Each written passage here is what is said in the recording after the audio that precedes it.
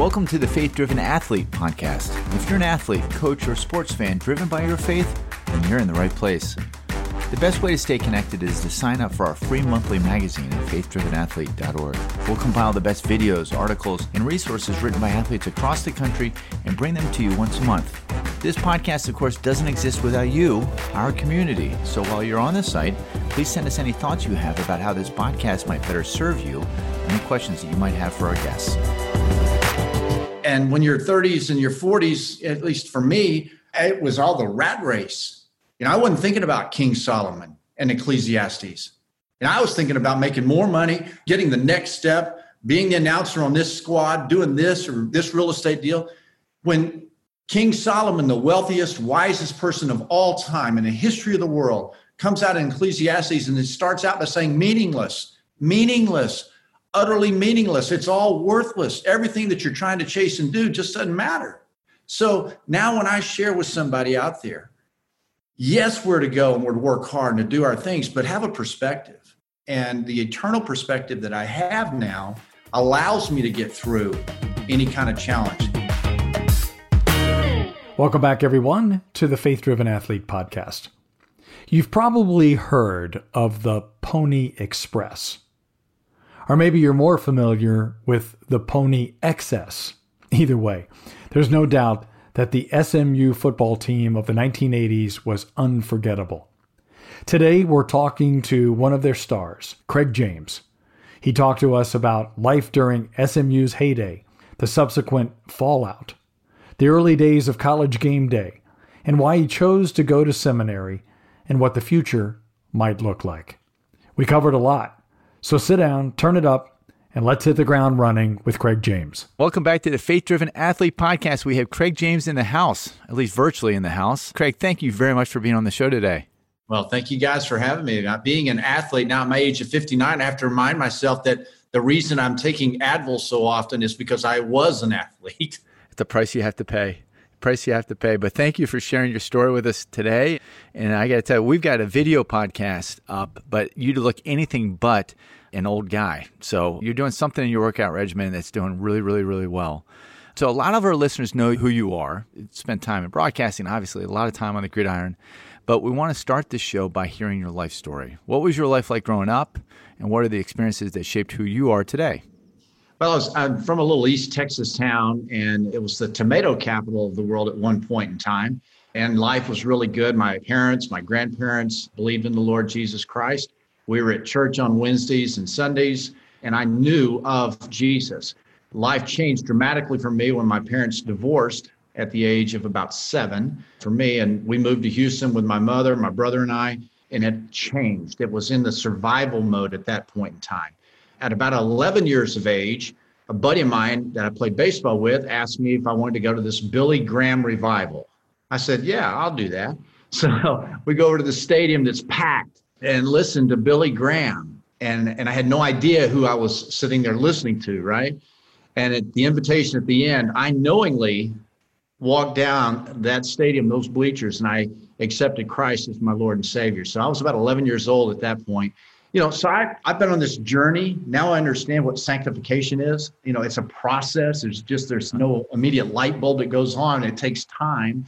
And as a freshman at SMU, April the 29th, 1980, after an FCA meeting, I re-upped. I just said, all right, Lord, please help me. I'm aware now of my need for you. And so it's been a journey through my life as a Christian. And I married my high school sweetheart. We dated for 7 years. And finally got married, and we've been married 37. We have 4 kids, and I have 6 grandkids. I'm Pop C, and glad to be a Pop C. That's awesome. As we said, just leading into this, you are a very rich man. I am wealthy beyond wealth management right now.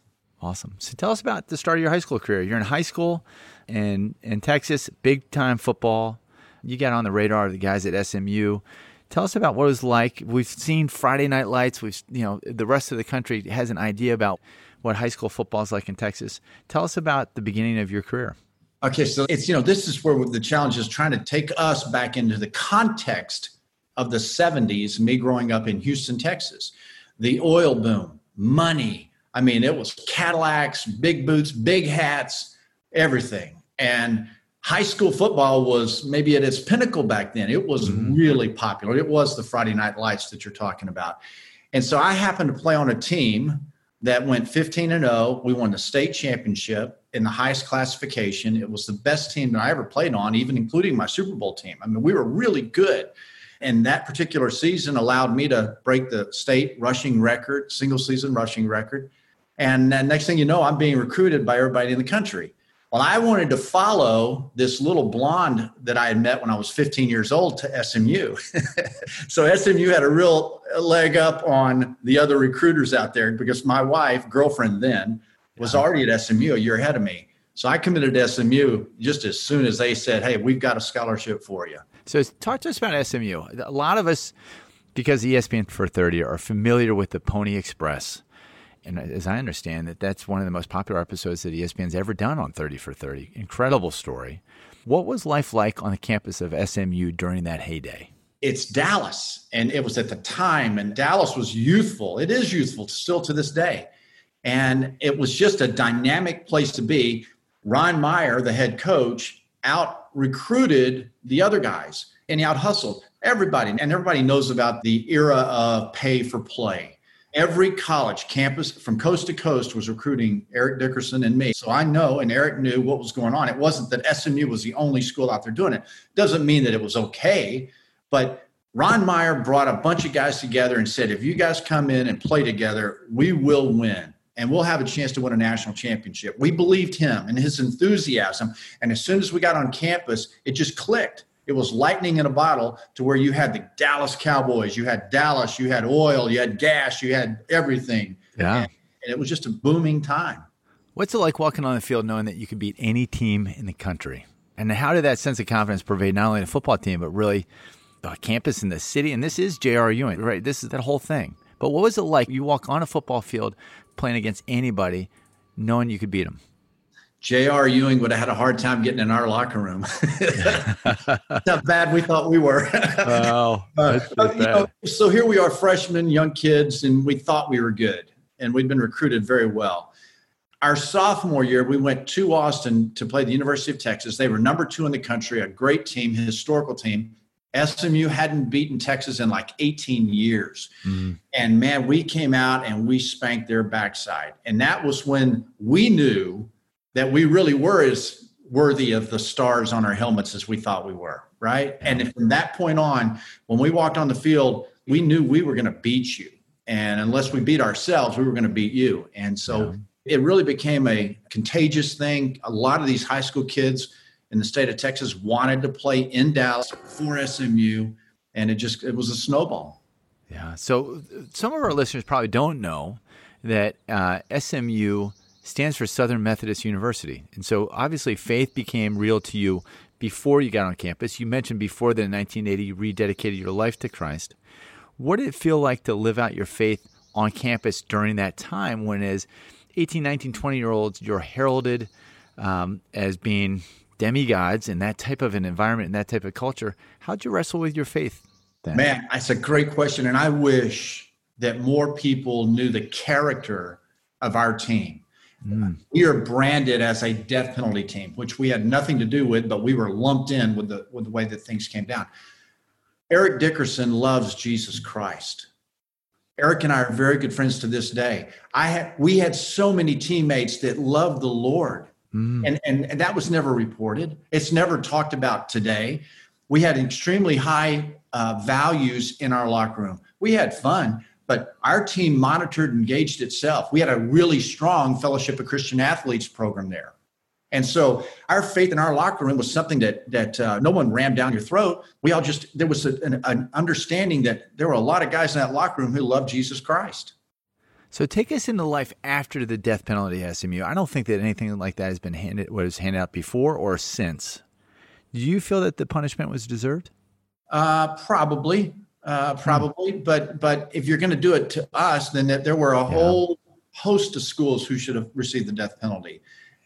Little SMU was beating the big schools, and that wasn't something that they wanted. And it hasn't happened since because we've seen how long it's taken SMU to recover from that. We still suffer from it because we're not in the Big 12. And we're in a very good conference, the American Conference. But if we were in the Big 12 today, we would be recruiting in the top 3 class every year because of Dallas, Texas. Craig, man, that's fascinating to think about. A lot of people talk about the death penalty. Will it ever happen again? Do you think that college football programs have gotten to the point where they're too big to fail? Have they come to mean so much to a university that it would not only, punish the athletic program, but the school as a whole? Well, the school suffers, the student suffers because they attend a university, many do, wanting the full experience. And here in Texas, if you're at a school around here, and many places in the country, being able to go to a football game on a Saturday is part of being a student. I don't think that we'll ever see the death penalty handed down again. There have been many instances that have been of recent in the last 20 years that have been egregious, crazier than handing out a $20 bill, and a death penalty was not given to those schools. So I just don't think that we'll ever see the death penalty occur again. It is economics, it's big business, huge business. And because of that, I think that we will never see the death penalty again. So speaking of big business, College Game Day is one of the most popular sports programs on TV. It's hard for us to remember a time without ESPN News, the SEC Network, Big Ten Network. I've heard guys like Mike Tirico and others say that you were one of the pioneers, one of those original voices that brought a unique perspective, confidence, swagger, some personality to college football as a broadcaster. Talk about how commentating games in college football has changed over the years. So when I started at ESPN in 1991, ESPN was really just getting its legs. And it was where on Thursday nights you went, everybody watched Thursday night college football. There weren't 5 outlets. And doing College Game Day, Lee Corso, Chris Fowler, and I, we knew that for that period of time, those 5 years, we were researching Monday through Friday to share with you, the viewer and listener, what was happening at Happy Valley or at USC or at Florida State or at the University of Texas or Texas A&M. So we were conveying and releasing the news. We didn't have all this technology that you have today. I remember when ESPN came to me, I don't know when it was, it'll have been somewhere in the 92 or 3 or 4 range. And they had this thing called the internet and a chat room that they wanted me to host. And they gave me a little symbol that made sure everybody knew that really was me. And we would get like 100 or 200 people in this room, and they were like, man, that is unbelievable. That's huge, right? I was in a period of time where it was unique, and you had a responsibility. You had a privilege to hold that microphone. And for me to ask Bobby Bowden, Coach Bowden, what do you think about the national championship? What do you think about another missed field goal? It was a privilege back then. Certainly a privilege. One of the privileges I can imagine is just the kind of games, the spectacle of games that you've been to. Take us through a couple of the top ones. What are some of the top calls you look back on? That stands out in my mind would be the very first game that I did in the Swamp. And it was the A team, and ESPN said, hey, Craig, would you mind being a sideline reporter for us on this Saturday night game, Tennessee at Florida? And I was brand new to the business. I said, sure, I'll do that. It was raucous, man. It was loud. It was so loud that no one could understand. I couldn't even think myself. And I was pumped about it. And that was my first introduction to the Swamp. And I finally, after many years, realized never pick against Florida in the Swamp. They're going to win. 90+% of the time, they're going to win down there because their crowd, their fans are awesome. I think back to the 06 Rose Bowl and USC and Texas, number 1 versus number 2. And being on that field, watching and being a part of the announce team, Vince Young, Reggie Bush, Matt Leinart, a phenomenal display of athleticism. I think back to the Iron Bowls, any game between Auburn and Alabama, it was true hatred, passion. They did not like each other, and it was just intense. So announcing a Florida-Georgia game, same kind of deal. There's a real passion to want to win by the fans. And that's what makes college football so special. Certainly is special. Many know you as a broadcaster, but fewer might be familiar with the entrepreneurial ventures in broadcasting. Today we've got former players like Tony Romo paid at, a reported $17 million per season. It's big business. But back in the day, you had a school for broadcasting, and friends from ESPN and the networks came in and taught some classes. Tell us about that venture. My first venture into entrepreneurship was I was a junior at SMU, and I wanted to have a car leasing and sales business. So I went and found a bank that would give me a $20,000 line of credit. was not an SMU guy. I went and found this and pitched the guy on what I was trying to accomplish. I had to have a billboard that was 5 feet tall with 5 parking lot spots so that I could get my car dealer's license. So I was brokering Mazda RX-7s and Honda Accords. I'd mark them up $200 or $300 a piece. And in college, making $600 on a couple of cars a month, that's a big deal. And so it's Mustang Car Sales and Leasing. The athletic director called me in after several months of realizing what I was doing. He said, "Hey, what are you doing using my logo?" I said, "What do you mean your logo? It's a Mustang. It's free. I can use that Mustang out there." That was my first venture into economics, understanding what interest rates do to the bottom line, how you have to move things, how you have to be responsible. And ever since then, I've always had different businesses going in my life. And I've now gotten to a point in my time through like situations with the broadcasting school where we train 15, 20, 25 coaches and players a year. We created a company that ultimately Mark Cuban came to me when he had his broadband and he said, "Hey, let's partner on this thing." And I missed the partnership because my partner was Ross Perot Jr. And we had this really vibrant business. And I had video content that was being provided for the internet, the original video content provider for Yahoo and the Sporting News. And Mark said, "I need content. Craig, you need distribution." I wanted 50% of Mark's company and he wanted to give us 10%. So it did not happen. Some guy blew the deal from Ross Perot's side. And about 2 years later, Cuban sold his company for $5.5 billion. And he sent me an email and he said, "CJ, you know how much 10% of 5.5? Oh my goodness. That's not fair. That's not fair. So that's called life's lessons. And oh yes, I've been an entrepreneur all my life. Most people know me just as a broadcaster or a football player, but I've enjoyed the challenges of going out and working in the real street. So recently, Craig, you become a little bit of a Renaissance man. You just graduated from Dallas Theological Seminary. What inspired you to go back to school? Well, so in 2011, that was my last broadcast season. 2012, I resigned from broadcast so that I could run for the U.S. Senate seat in Texas. And I felt the Lord calling me to do that. Still to this day believe that. Now I'm more understanding of why he did that. It wasn't for me to win.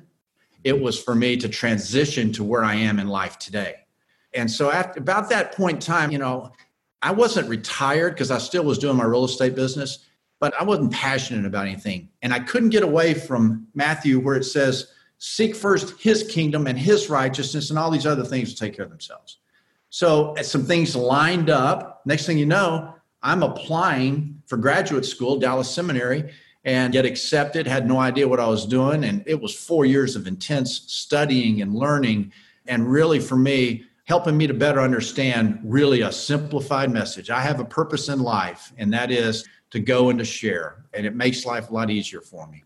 I think a lot of us, not only are there athletes that listen to this podcast, of course, but we've got a lot of crossover because we've got the Faith Driven Entrepreneur podcast and the Faith Driven Investor podcast. And I think that there are a good number of people that are out there in the marketplace that wish they could go back to seminary. And the reality is that most of them, including myself, could. We could take it virtually or we could do what you've done. What's something that God taught you about him that you hadn't known that was a surprise from 4 years in seminary? I love the song, "I'm Just a Nobody, Trying to Tell Everybody all about somebody who saved my soul." And I think what God really let me know is that I thought I was a somebody. And saying, "Hey, you ain't no somebody. I'm the somebody. I'm bringing you down to a nobody so you can go tell everybody about the somebody who makes a difference in your life." That's great. Really happened. And there are a lot of gobbledygook words that you learn in seminary. At the end of the day, what have you done about Jesus? You're either with me or against me. That's what Jesus says. What has someone personally done about Jesus? Not your friend or your mother, your brother, your sister, your cousin. What have you done about Jesus? And I think that is the most pressing question that every person must have to deal with. So talk a little bit more about that. When you look at that journey, I love how you say that you understand why God took you through that season to better understand where you're today. When somebody points to the identity of, athletic career, even what we've done today, diving into some of these fun experiences and stories, how has it changed how you look back on those, how you tell those, how you see those opportunities kind of in retrospect? Well, again, I'm 59 years old. So now that I'm getting some experience and wisdom about my life, and I look back on the beach and I see the footprints. And now I can better see how I didn't understand this step or that step. And why did that happen? But now I can see the connecting of the dots on the beach. And when you're 30s and your 40s, at least for me, it was all the rat race. I wasn't thinking about King Solomon and Ecclesiastes. And I was thinking about making more money, getting the next step, being the announcer on this squad, doing this or this real estate deal. When King Solomon, the wealthiest, wisest person of all time in the history of the world, comes out in Ecclesiastes and it starts out by saying meaningless, utterly meaningless. It's all worthless. Everything that you're trying to chase and do just doesn't matter. So now when I share with somebody out there, yes, we're to go and we're to work hard and to do our things, but have a perspective. And the eternal perspective that I have now allows me to get through any kind of challenge. And it's being wired as a human being. I want to jump back into how can I resolve this thing? I got to figure this out. Well, don't figure it out. Go really pray about it and see if God can help you with it. So take us into a day in the life of Craig today. What does it look like? You mentioned that I think that you're doing some land development with your son. Mm-hmm. Yeah, so I basically was an entitlement real estate guy developer. We, back in the 2000s, bought big ranches, ran them, would carve them into 700, 800,000, 1,500 acre ranches, bought a 27,000 acre place one time and was going to turn it into a wind farm. It was too many political maneuvers had to get through on that, so I sold it as a dairy farm. And then I've just kind of moved into where we live in arguably the hottest county, one of in America, Collin County. And it's just a ton of growth that's coming right in the middle of where we are. And so my son, Adam, was one of my two boys. He was out in Midland in the old business. And I talked him into coming back and joining me. And so we go find opportunities, and we have 2 or 3 single family developments, and we have commercial projects that we do. And the red flags that I used to try to figure out how to get around in business, they're thrown up as a red flag for a reason. And every time I've tried to justify those, they've bit me in the backside.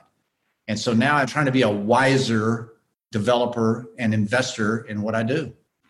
So we talk a lot about on Faith-Driven Entrepreneur and Faith-Driven Investor, this idea of willfulness versus faithfulness. How do we be faithful to the opportunities that God brings to us versus willful? And I think that kind of pushes into some of the things that you're mentioning of not trying to bust down a door that God might not be intending to open. When you look at where God has you in this season, where are you seeing God show up in the work that you're doing? Well, this morning is an example. I wake up, have Bible study that I do on Friday mornings with my group. And then this project that we have, this development, here comes this truck that shows up with this big sign on his yellow pickup that says, Jesus Christ will save your life. Well, I want to highlight that. I go out and I say hello to that man. Hey, way to go, man. Thumbs up. I'm a business owner, and I applaud you for your confidence in Jesus Christ. I post that on Instagram. I have a chance whenever I see certain subcontractors come around that I go and I can visit with them. I can lift them up. I can share the gospel. There are countless day-to-day opportunities for me to share, whether it's a banker, an architect, an engineer, a lawyer, a guy that's putting pipeline in one of our projects. I'm able to go. I use the business as my ministry, and I happen to bring in enough money that supports our ministry.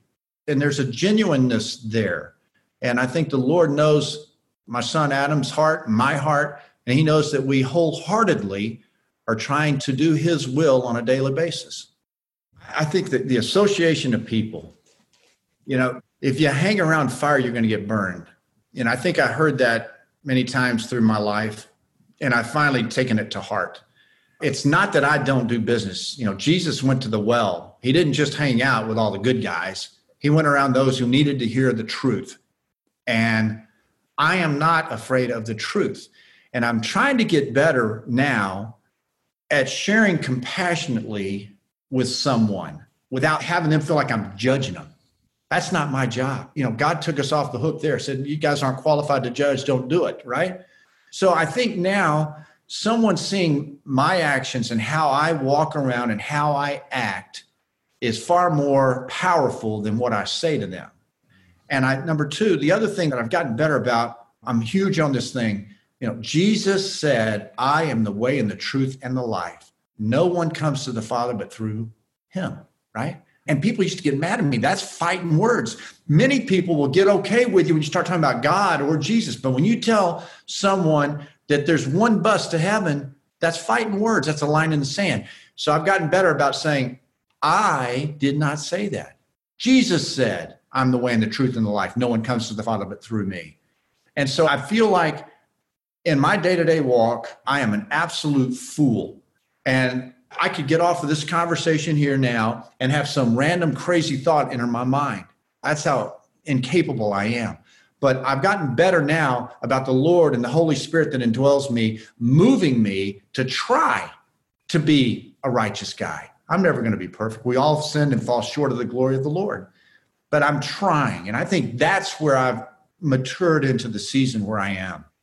That's really good. That's extremely helpful. We like to end every one of the podcasts that we have just hearing a little bit more from what you're learning, maybe even today, if put you on the spot, maybe today, maybe yesterday in reading God's Word. You've shared a lot of great biblical truth with us, including just with that answer right there. Anything else, or maybe even because you have just shared, although you could absolutely build on it, maybe something that has been a good discipline for you in engaging with God's Word. Do you do it with other guys? Just talk to us a little bit about how you engage in the Bible. Great question, Henry. I have said for years that I try to wake up each day and begin with prayer and some study. In honesty, I would get up and I would catch a devotional on my cell phone, and that's better than nothing. Absolutely. Mm-hmm. But what I found where I get a peaceful day is when I really get up and I'll spend time reading His Word and studying His Word. And I'm not talking about reading 2 or 3 pages. I'm talking about reading 2 or 3 lines or sentences and asking who, what, where, why, how, when. What's He talking about? What's the Lord trying to say in this sentence? Yeah. And so when I study wholeheartedly, I find more peace in my day. That's a fact. And I'm able to now, when I put my head on my pillow at night, I try to think of times during the day how I acted or reacted to a certain situation. And it makes a difference. Yeah, that really resonates. We've got a good group of our audience that are investors, because the faith-driven investor part. And investors invest in pattern recognition. And ultimately, I think that we want to enjoy God and know Him forever, or know God and enjoy Him forever. And when you see doing different things, and then that seems to line up your day better to have more joy, you're like, I should probably do more of that. But it's amazing how some of the things that would seem so obvious take us to where, like you and I are in our 50s, to the fact that it really just sets in. My hope is that in listening to this podcast, we're going to have lots of people who are younger than we are that are able to just you know what? Gosh, I want to take a shortcut. If Craig James has figured out at age 59 what the secret for intimacy is for God, maybe I just kind of trust in that and lean into it a little bit more with a little more discipline because of this conversation I just heard. Man, and it's your heart. The 4 most often mentioned words and or names in the Bible in this order: Lord, God, Jesus, and Father. Lord's 80-something 100 times, depending on the translation. God's in there at 4,000. And then Jesus and Father's at about 1,500 times. The next most mentioned name and or word, heart. 800-ish times. And so God wants our heart involved with Him. I think that's intentional. He mentions the heart all the time in the Bible. So I want to wholeheartedly seek Him. If I'm not, I put the Word down. I'll stop reading. If I'm distracted and flustered, not with the Word, I'm not going to waste my time, because that's wasting God's time. And so with a true wholehearted heart, try to open the Word, try to pray, and seek Him, and you'll find Him. It's not a game of hide and seek. God says, draw near to me and I'll draw near to you. It's knock and I'm here. I'm there for you. It's not hide and seek. I got one last question for you. We never do this. We never have a question after the final question about what's God telling you in His Word. But as I think back to this podcast and I think about Texas and West Texas oil and money, and then Dallas and Houston, and there's so much money that's involved in professional sports and in Texas and in land development and investment. Over your 59 years, and then really spending time, of course, in the last 4 at DTS, what has God taught you about money? It's fleeting. It just doesn't matter. I had a neighbor back in the 90s. We had a lake house, and he had a sign on his boathouse that said, "He who dies with the most wins." And he was talking about toys.